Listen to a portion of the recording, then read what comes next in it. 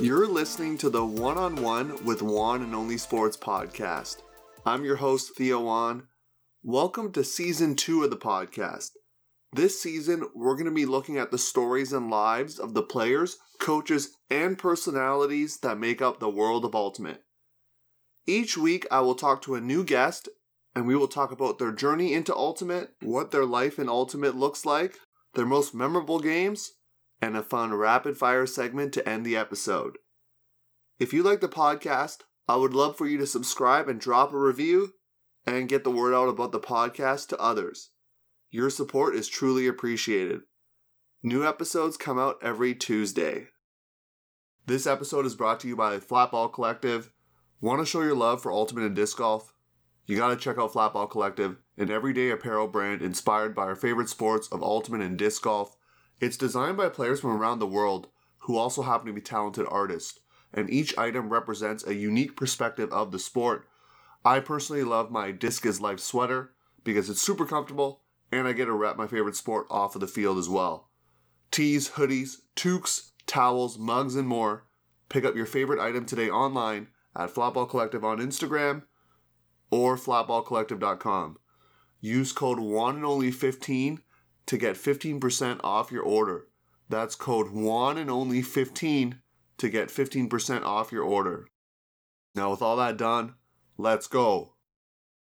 This week's guest is Antoine Davis. Antoine has played for San Francisco Revolver and multiple American Ultimate Disc League teams, including the San Francisco Flamethrowers, San Jose Spiders, and DC Breeze. He was an AUDL All-Star in 2019. He is set to play for the Atlanta Hustle of the American Ultimate Disc League and Atlanta Chain Lightning, a Club Open team, in 2021. He played with Revolver from 2017 to 2019 and was a practice player in 2016. With Revolver, he won a national championship in 2017, came in second in 2018, and a World Club Championship that same year.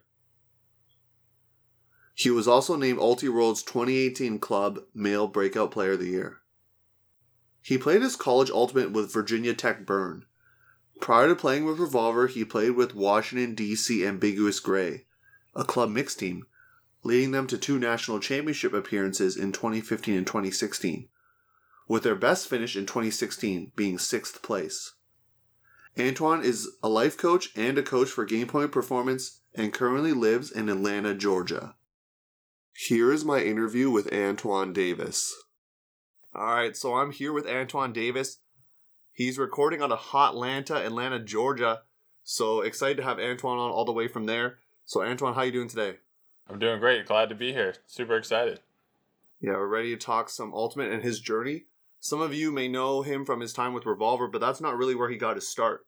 So he actually played on a club mixed team out of Washington, D.C., and we'll talk about that and his university days as well. So Antoine, why don't you bring it all the way back to when you first started playing Ultimate? Maybe you don't even remember that time because it was a long time ago. But talk about how you got into the sport, what motivated you to continue to pursue it, part of your life's work really as a GPP coach and those things as well. I went to a very unusual high school. I went to an alternative school, and it was actually, we didn't have any sports at the school. So I actually had to play sports. I had to go to another school to play. But we had a club frisbee team, and it wasn't officially a sport. And at that time, it was my sophomore year at high school. I used to make fun of the frisbee players all the time, and because most of them were good friends of mine. And one day they finally got tired of it, and they were like, "Yo, why don't you come out to a practice and see what's up?" I'm like, "All right, I'll dog y'all at your own sport. It's okay. I'll do y'all that justice." And I went, and I got dogged left and right because I didn't know anything about frisbee and how to throw a frisbee or how to make a cut or anything, but I absolutely loved it. I was like, this is fast paced. It's constantly going. You're scoring touchdowns. You get to be the quarterback. And I was a football, basketball, and track athlete. So if I could beat all those athletes at once, I was hooked. And that was like a Tuesday or Wednesday. And that weekend, I went to my first tournament. And it's kind of then by senior year of high school, I quit all my other sports to play more Ultimate Frisbee. You probably heard of this school as HB Woodlawn from the youth division. So Yeah, cool. And so that first day of practice basically got you hooked for like basically till now, that day. And so you mentioned a couple things that it was like fast paced and combined different sports. Was there anything else that really appealed to you about Ultimate that was different than the basketball, football, and track that you were doing? Yeah, at those times, especially in high school, and I was like dealing with a lot of like kind of self identity, self confidence issues, and in football and basketball and in track, you could be like the hero of the team one week, and you could be the zero next week, and just based on one play, right? And it's kind of like do or die in those sports, at least in the environments I was brought up in, and distinctly remember dropping a pass in frisbee. Like several of my teammates looking at me like get up, come on, get going. Like they were like, shake it off, let's go. Like you still have a game to play. At all, like I almost froze in that position. I was like, wait, you're not making fun of me right now? Like Not yelling at you like a coach would, right? and then it like I probably stopped for like 2 seconds, then continued to play. But that was like a key moment, and I was like, I'm gonna like this. I'm gonna like this. You spent your time with HB Woodlawn. And so what did that teach you in terms of Ultimate to get you ready to play in college and then eventually club later on? Yeah, so also in the high school division, I was extremely lucky, especially at the time. I had a coach, and that coach was a very knowledgeable coach, and his name was Will Smolinski. And he, coached Truck Stop, DC Breeze, and DC Current. And not at the time, but he went on to do that. And even though I've been playing sports nearly since like I was 5, he was probably one of my best coaches I've ever had. And he was just such a stoic figure and like had such wisdom. Like you were just so drawn to all his, like every word he spoke. Yeah, that really kind of leapfrogged my progress into like college and to eventually the club and pro. And the question in terms of college, something I ask a lot of athletes who play college Ultimate is, you picked Virginia Tech for the school. And so a question I like to ask college players or people who played in college is, why did you choose the school? So did you pick Virginia Tech for Ultimate purposes or maybe just program purposes, mix of both? What was that like? It was definitely not because of Ultimate. I've been a Virginia Tech fan ever since elementary school. I was a huge Michael Vick fan, and since I like played 10 years of football, it was just kind of like I knew from then on I was like, I'm going to that school. And even though I quit football by the time my senior year, it was just so ingrained in me that I was going to go there. Yeah, as a college football fan, I know Virginia Tech has the big, I believe it's the Enter Sandman entrance, right, when they go into the game. So that's a big one. Michael Vick being a big time player there. So, did you play quarterback like in high school? What position did you play like in football? I played cornerback and wide receiver. Kind of makes sense based on what we've seen you do on the Ultimate field. So, and as a student there, this is off the cuff, non-Ultimate related, but did you go to a lot of the games? Were you like one of those rabid fans that was just at every football game, like season tickets kind of thing, or what? For the first 2 years, I was definitely like all into it, but it kind of lost its lust around junior year, and I was more of just like I attended the tailgates and just wanted to hang out with my friends mostly. Yeah, that's fair.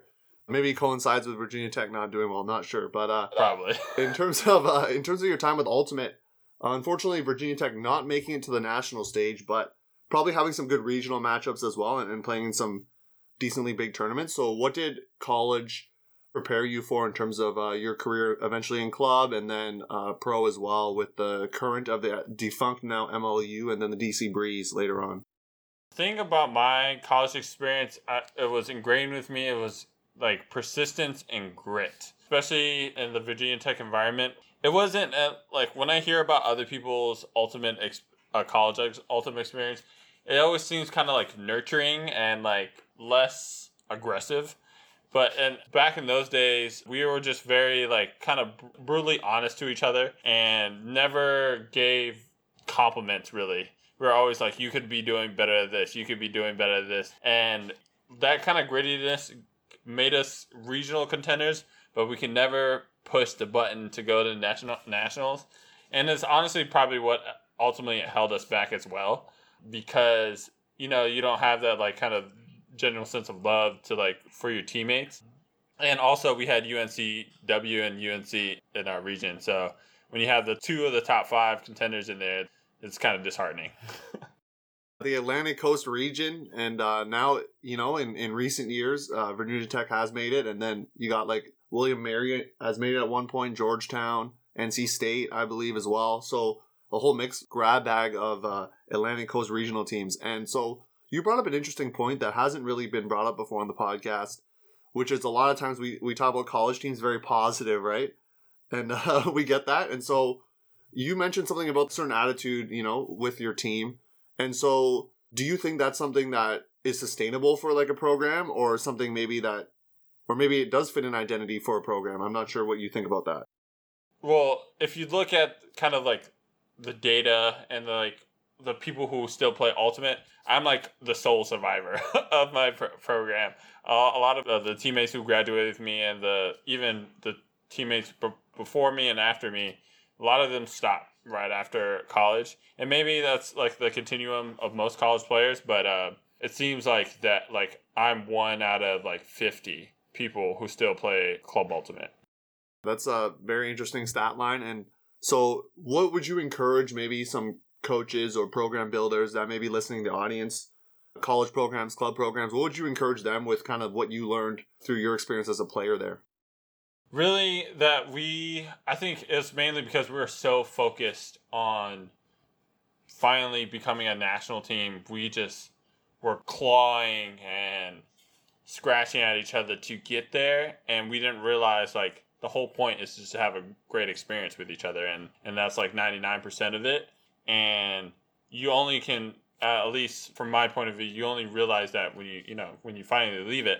And maybe we would have had more success if we actually fostered more brotherly love on those teams. Yeah, you hear analogies like, you know, going to war with your teammates. I know Brett Matsuka, who's been on and who's actually playing on the DC Breeze. Not sure if your timelines cross paths there on that team, but with Brett, he talked about storming the beaches in Normandy with his teammates and knowing that, you know, we might not know what's going to be happening when the fence goes down, but he wants to know that all his teammates are with him going in the same direction, and sort of that aspect of brotherly love, right? Like just doing things together. So totally get that. And so after your college career, you played for, as I mentioned in the bio, a mixed team out of DC, the DC area, Ambiguous. We're trying to figure out the real name, Ambiguous or Ambiguously Gray. So made it to nationals twice, which is really cool.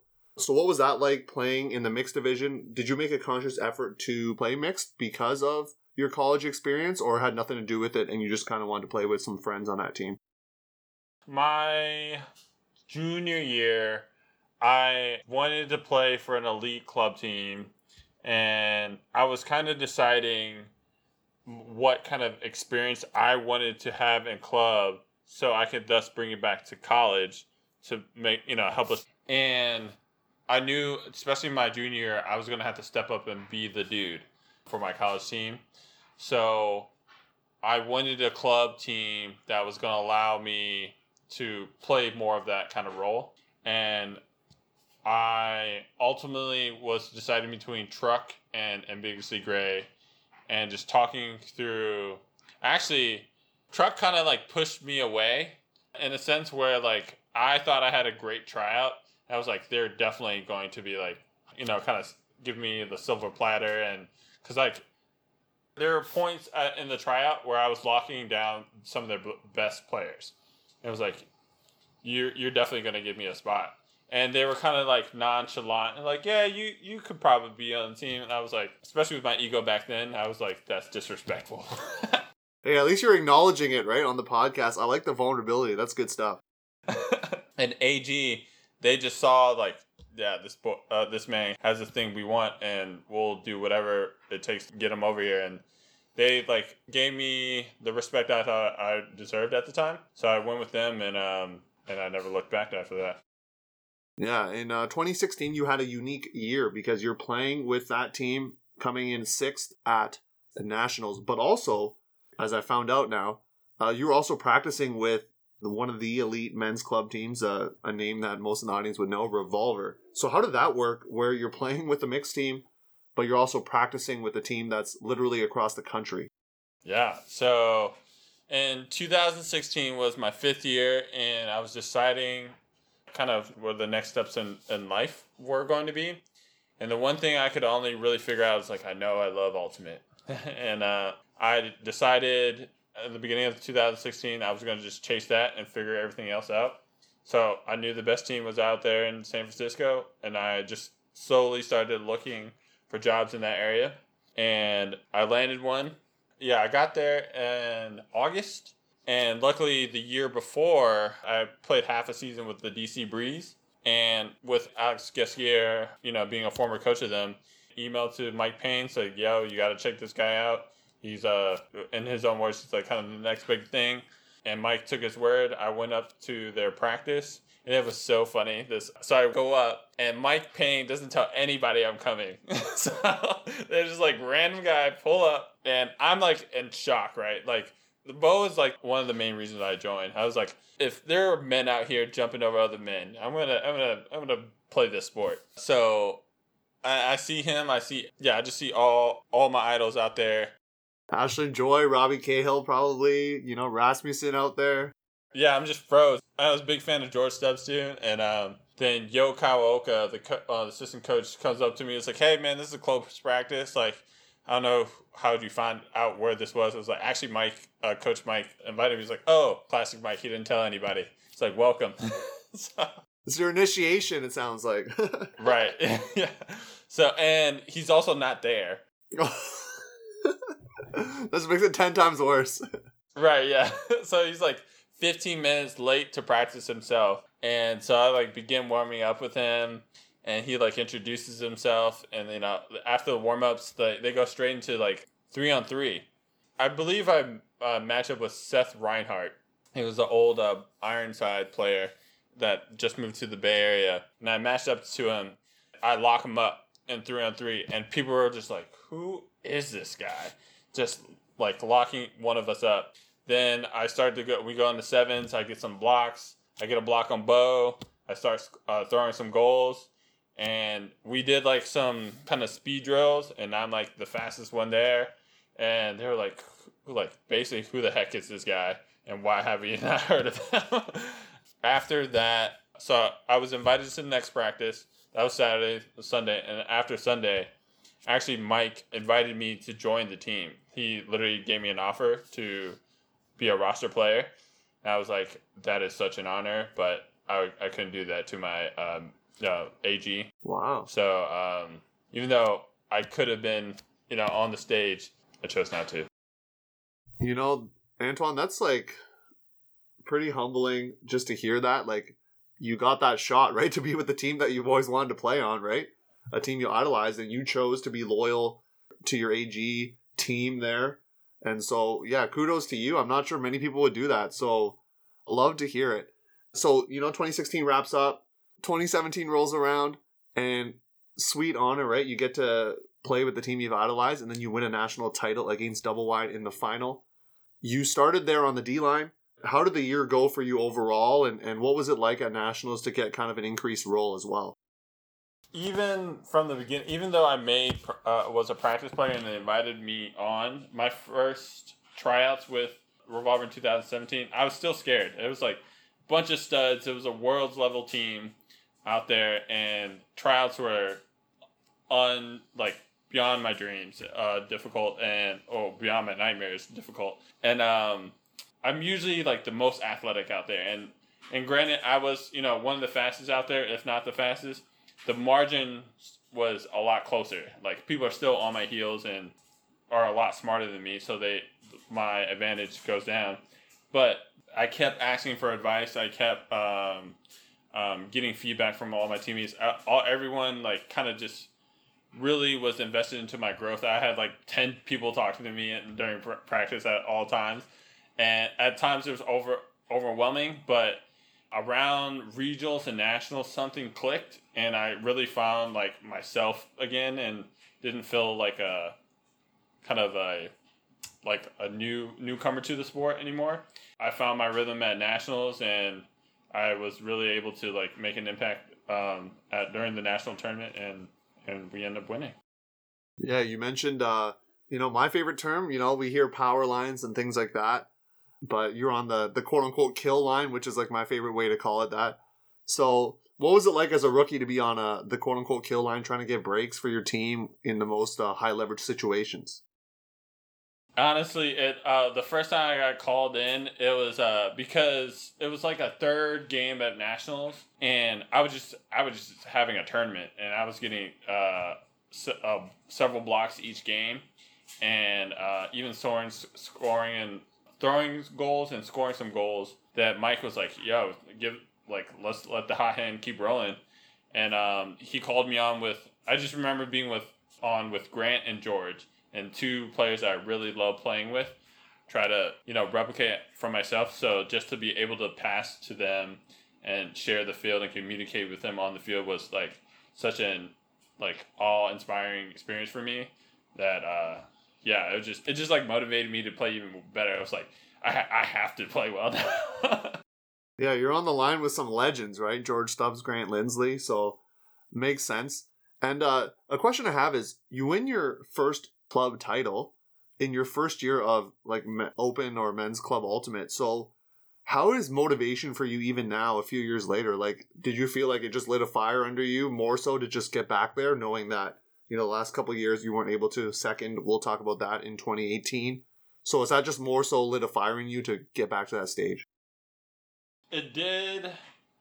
So I will say that after I won, I took, for the first time in like 8 years, I took like a month-long break.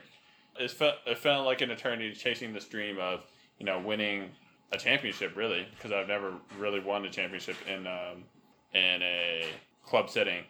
Yeah, I like took that off, but now I wanted, like, I had goals still that I wanted. My ultimate goal is is to be on the world's team. So I was like, all right, this is the perfect environment to really accomplish that. So I have to take advantage of every single day to really increase my chances of that happening. So after that month break, I went back at it, and I even I would say I like doubled down my efforts. I actually, in 2018, I quit my full-time job, started my own business, and actually moved into a van so I could train more. I mean, if that's not motivation for you, I don't know what it is there for the audience. I don't think Antoine, we're going to talk about your life coaching a little bit later in segment 2, but I don't think he's suggesting that everyone just go right now and drop what you're doing and live in a van, but maybe doing things in your life to prepare yourself for success probably is the best way to put it, right? It doesn't have to be living in a van, or it could be other things. But so in 2018, if people watch this final, they remember what happened. Unfortunately, it didn't go your way. For fans of New York Pony, they'd be happy to hear that because they won the title that year. So you come in second there, but you do win Worlds. So a few months before the World Clubs, kind of a weird setting, right, with the indoor at the end. And so you also get a cool accolade as well, being recognized as the club male breakout player of the year. So that's where people might have known about you before, but now you're on the O-line with Revolver, and obviously Revolver being a well-known team, and you're considered one of the top players there if you're on the O-line, right? So what was it like getting that accolade and knowing that more people are hearing about your name? I wasn't expecting that at all. That was I only learned through that after, like, I think I woke up one morning and it just had a barrage of text messages and saying congratulations. Yeah, that was completely unexpected. And honestly, I was surprised, but I wasn't surprised at the same time, because like I just knew I was just putting so much time in and effort in, and my mental space was just all consumed by Ultimate, that it was just like, yeah, there's no way I cannot get really good at this sport without the time and effort I'm putting into it. There were times that even George and Grant, they literally have told me at Nationals, even though we lost, that there were times where I was the best player on the field at times. So it was great to see that kind of growth within that 2017 season, especially in the last 2 years where I went basically from practice player to like one of my idols considering me one of the best players on the team. It's just been it was a crazy ride. Yeah, I mean, that's a pretty cool journey. And so last couple questions here of your journey. As I mentioned in the bio, it was announced already, so publicly with the AUDL that you're going to be playing with the Hustle there out of Atlanta, so Hot Atlanta. And you're also, as we talked off air, laying the cat out of the bag too, going to suit up with another legendary club team in its name and kind of prestige in Chain Lightning. So what are you excited about with this new chapter in your journey here, being now back on the East Coast of the States? What are you looking forward to there? I'm most excited to be coached by Miranda Knowles, because just her resume alone is just awe-inspiring. And what I've heard from players she has coached, it just seems like a great fit for me. I've always been drawn to more of a player-esque coach instead of like a team-based coach. She hits the nail right on that on his head with that. And yeah, I'm constantly seeking growth as a player, and yeah, it just seems to fit that perfectly. Yeah, legendary coach for sure. And repping the Atlanta area. I know she's probably coached some high school, still does, right, in that area. So, yeah, really cool to see her giving back to not just the high school community, but also some of the young adults out there as well. And so last question here, Antoine, for this segment. You talked a lot about growth and getting better. So now, this might be opening up a can of worms here, but what's the advice you would give to someone who wants to be, let's just say, maybe you want to be the next Bo Kittredge, right? So maybe there's someone in the audience that wants to be, might be humbling to say, but the next Antoine Davis, right? A guy who comes out of nowhere, makes a big impact on the club team. What's the advice you would give them? I would give them the advice I needed to hear probably 5 or 6 years ago.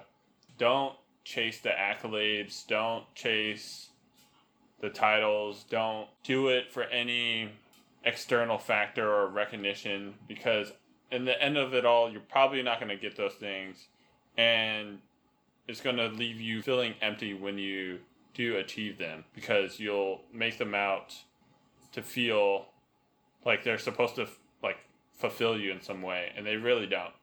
As a person who has began to achieve some of those things, just really start to buy into creating the days you really want and perfecting that. And if you keep trying to perfect your days and really enjoy your days that you create, and they move you forward and build progress, you'll probably end up building something really great. Sign me up there, Antoine. It sounds like you've read some books on maybe some habits, it sounds like.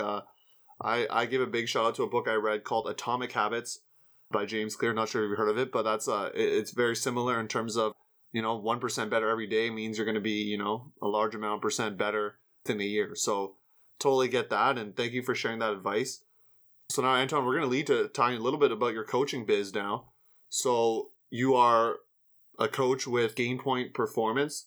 So for those who heard the episode I did with Goose Helton, you can check that out in the podcast archive as well. So you coach alongside with Goose and part of that program.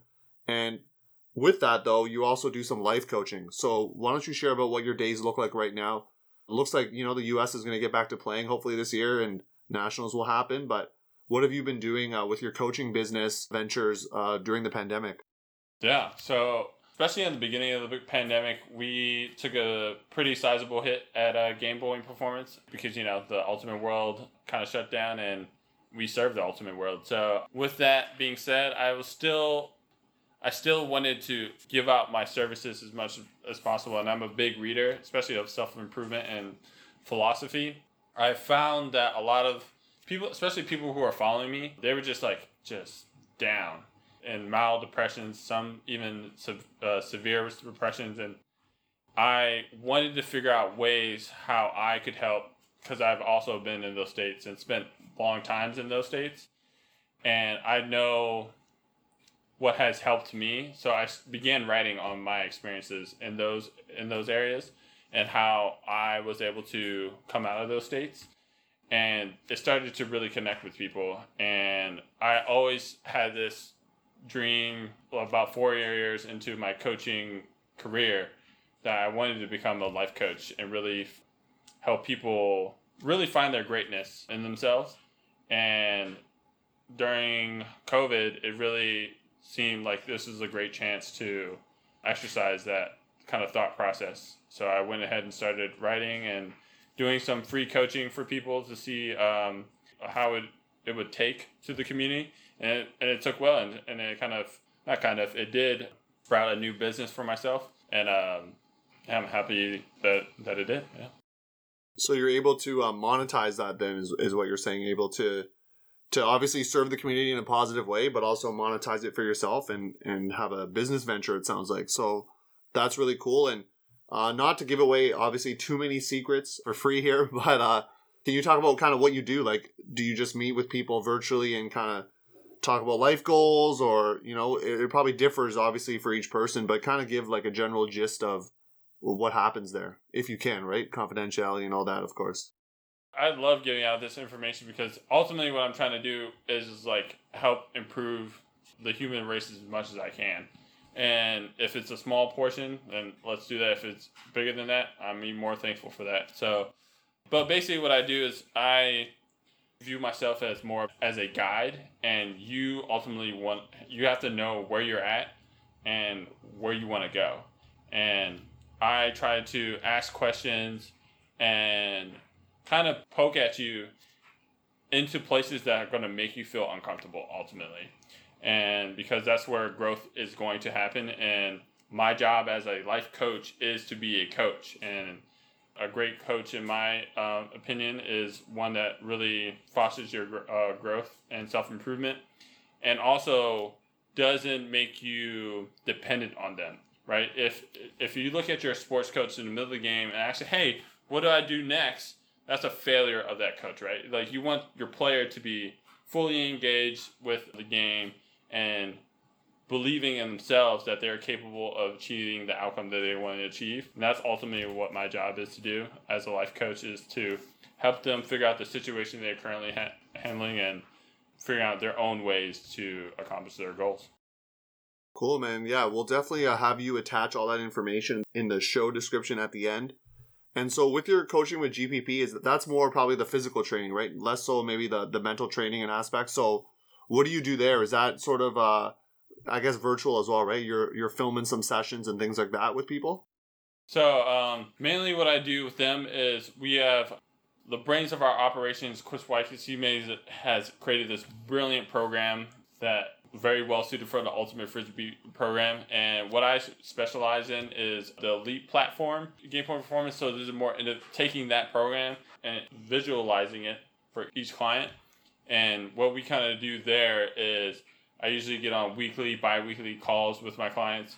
We kind of talk about their training program and what has happened, what has occurred, and what are their goals, and what equipment, what resources are available to them. So that could be like equipment, time, energy levels, nutrition, like mentality. And we take all those components and create and kind of tweak the program to best fit their time. So ultimately, what I think my job is at Game Point Performance is maximizing your time and effort you put into Ultimate Frisbee and helping you take the path of least resistance to get to your goals as an Ultimate Frisbee player.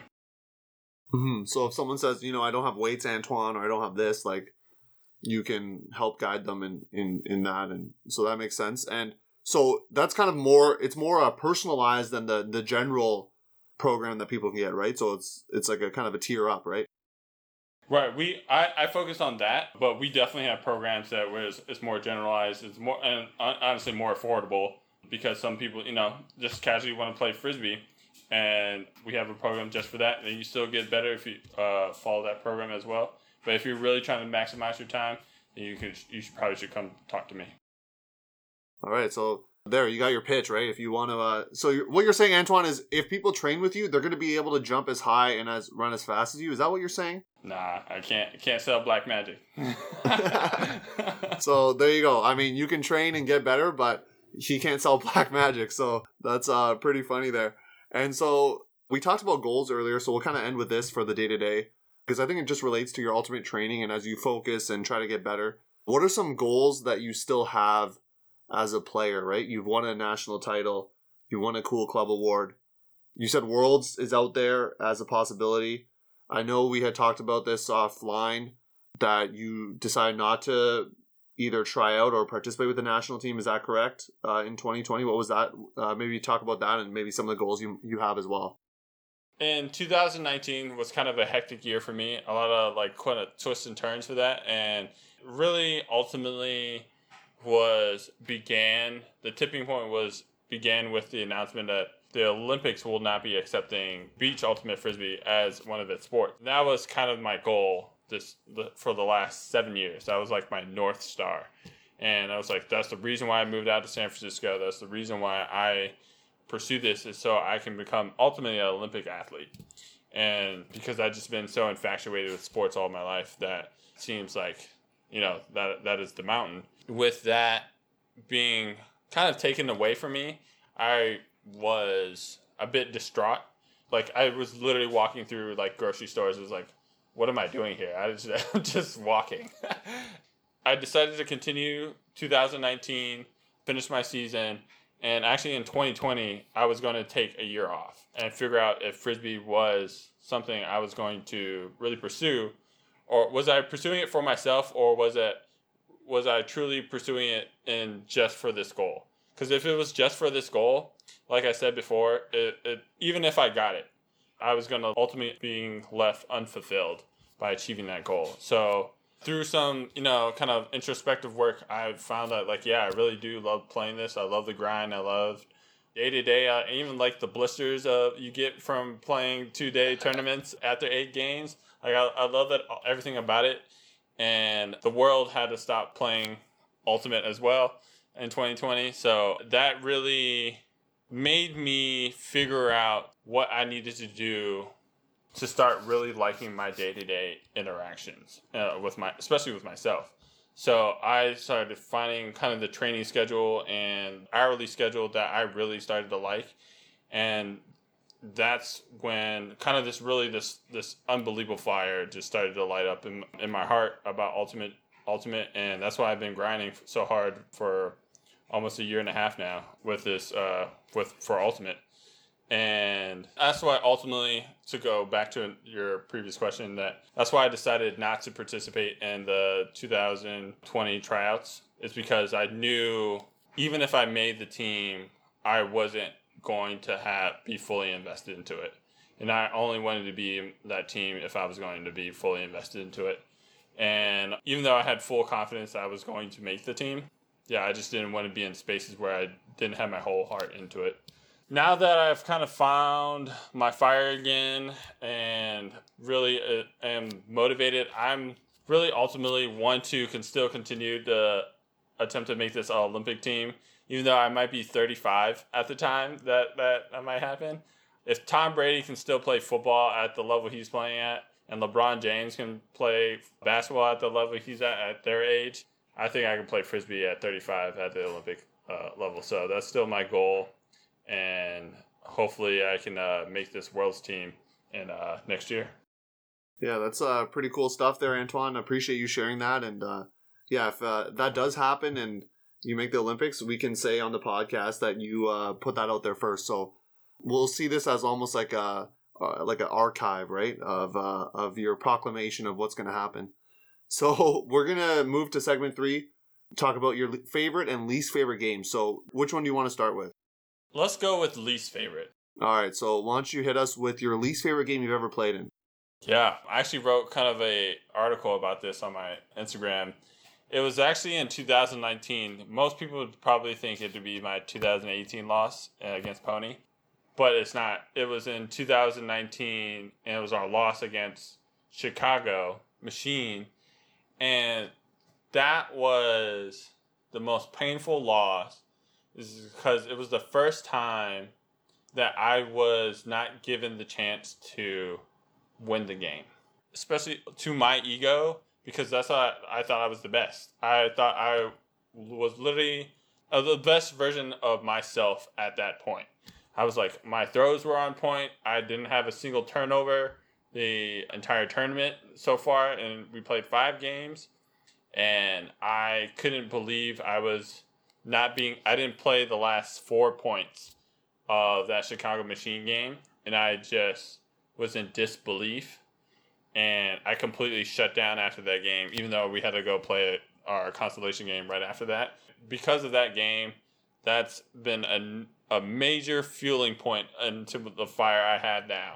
And so any coaching staff who sees me, has me as a player, will not even think twice about putting me in when the game's on the line. I want to be so obvious of a choice that it's not even coming to a second decision, because that hurts so much, because I literally thought I was at the pinnacle of my career, and at the pinnacle of my career wasn't given a chance to display it. Yeah, I appreciate you sharing that, being vulnerable, right? I think that's something that you've displayed this whole podcast, so thank you for doing that. And now I know, Antoine, that was kind of sad, but hopefully you can go into a happier time here and share your favorite game that you played in. Definitely my favorite game was 2018 World Championships, the championship game, because, yeah, I was given the honor of O-line on Revolver. That was our first tournament.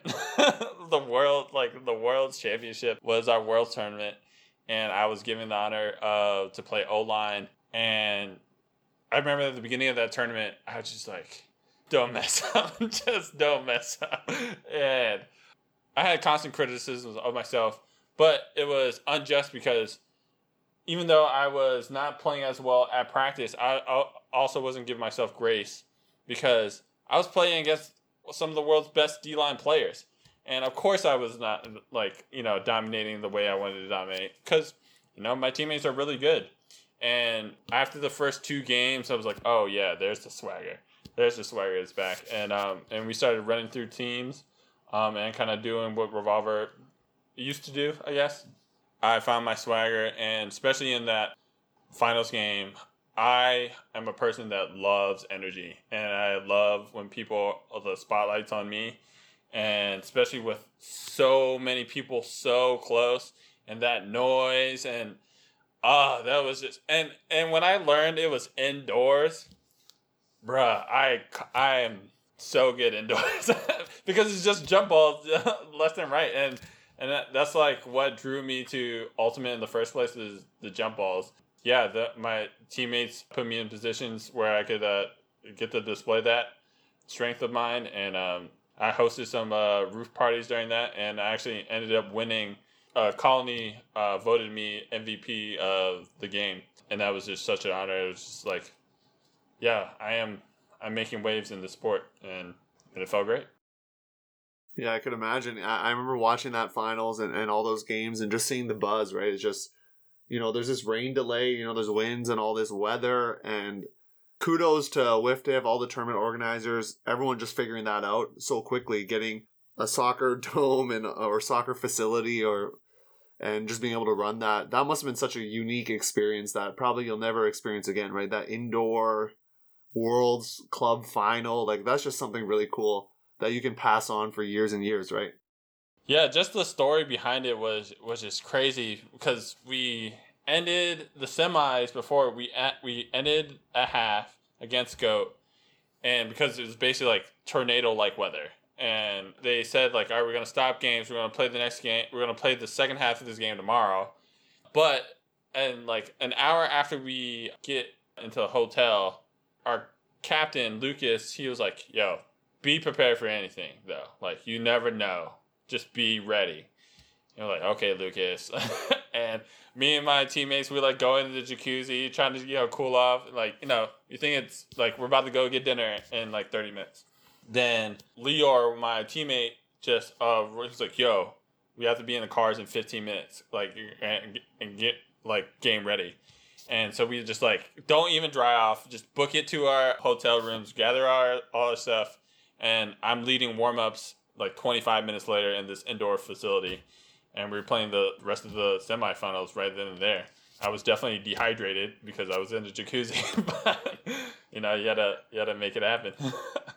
Yeah, I've seen video of that first half of the semifinals against GOAT. And I just see the skies getting constantly darker and darker as the game goes on.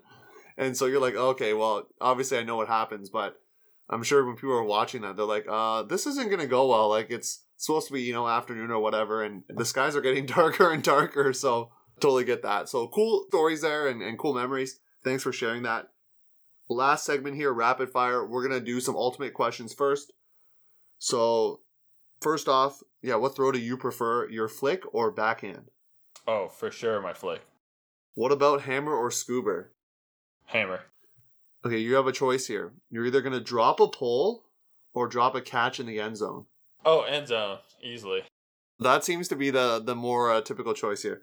What about, you've won a gold medal, but pretend you haven't. So you can win 5 silver medals or 1 gold medal at nationals, but that gold medal, you never make the finals before or after that point. Oh, gold. Gotta be great ones, right? That's the thing. Some hot topic issues now. Should Ultimate be renamed to something else?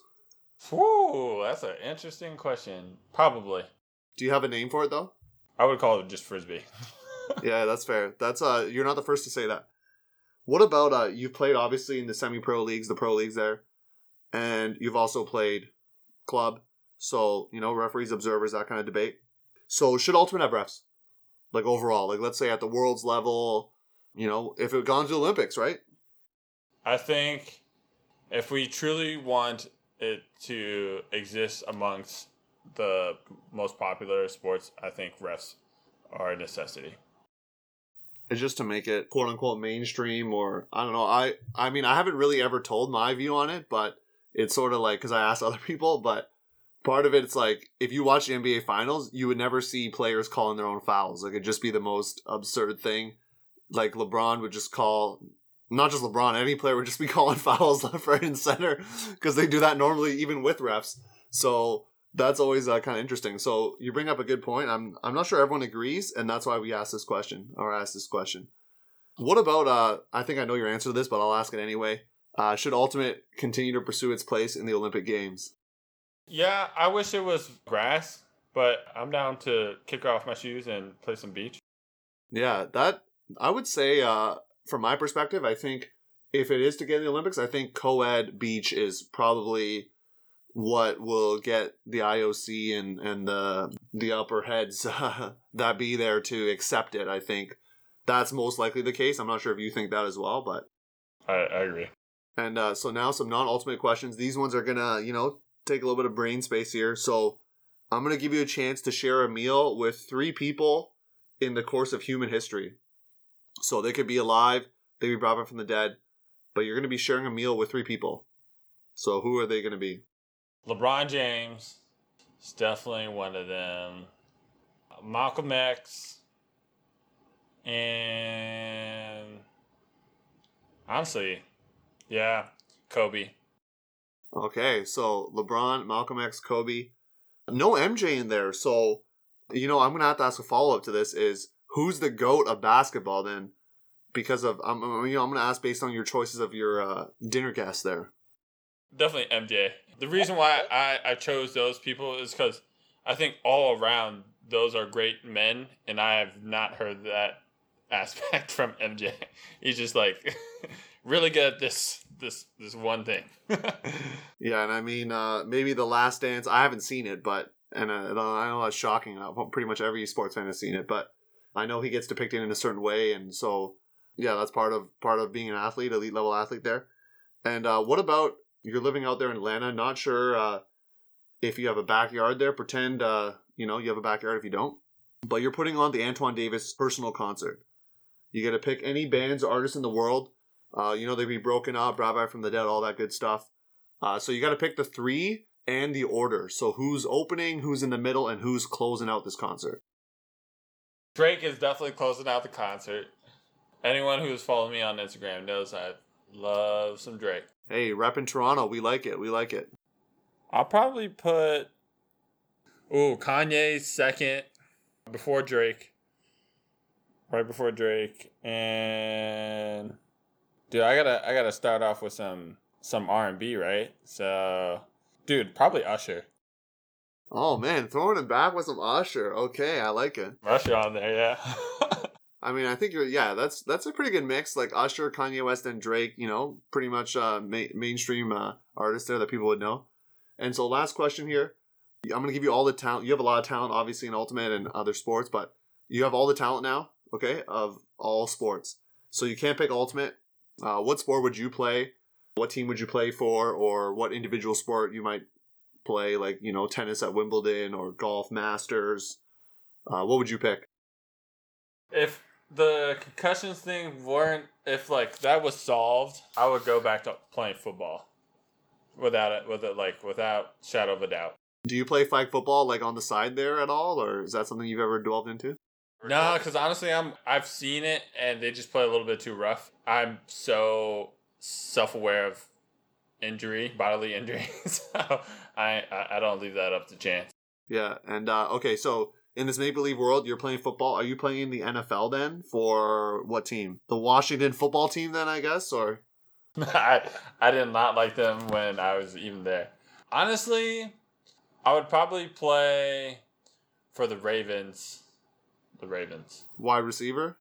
Wide receiver, yeah, especially with Lamar. I grew up, I love the Baltimore Ravens, and I really like them because, like, I love the vibe they give off. I love the energy. They're kind of the bad boy, rowdy. Yeah, the Ray Lewis helped with that back in the day, for sure.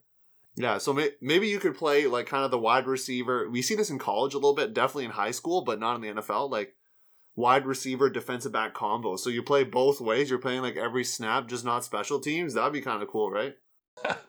I'll be down. Yeah, that'd be a good mix. So, Antoine, I know, time has flown by here, and our episode has come to an end. So, you mentioned your Instagram multiple times. You mentioned your life coaching business as well. So, why don't you talk about that right now? I'll make sure to jot that down, put that in the show description if you want to check it out there in the audience. And also, Antoine, maybe some of the games that you've been a part of. I know you've been a part of a lot now in your club career and pro career there. So maybe some games that you find memorable that we can also plug in the show description there. All right. So my email is ad80davis@gmail. I don't have an official coaching. I need to make one. But yeah, that's my email so far. My Instagram handles, kind of my main content creation, is Antoine Davis Coach. But your boy is coming out with a YouTube channel soon. You're the first one to hear about this. Make sure you, what is it the YouTubers say? Like, crush that like button, smash it, subscribe, all that stuff. So what's your YouTube going to be? I've been floating around some titles, but I think This Is Twan is a good title so far. And can you spell that for me? Is it going to be all one word? Is it underscores, or what's that going to be like? I think, I don't know. I think YouTube allows spaces, but this space is space Twan, and Twan is Toine. Yeah, my name without the A in it. What are you going to be dropping there on the YouTube? Like, you're not doing like YouTube reaction videos, the music videos and stuff? That's like a big hit right now. No, definitely not doing that. It's more of a vlog. I think I live a pretty non-conformist life, and also, since people have been a lot of interested in my day-to-day, especially as how committed I am to Ultimate. So just kind of bringing people along for the ride, and also talking about topics of interest that I think would help people in life in general. Yeah, that's cool. And lastly, any games that you want to shout out as well? I know I asked you a lot of you, so there's a lot to write down. And also, do you have a website as well, or is it just the Instagram?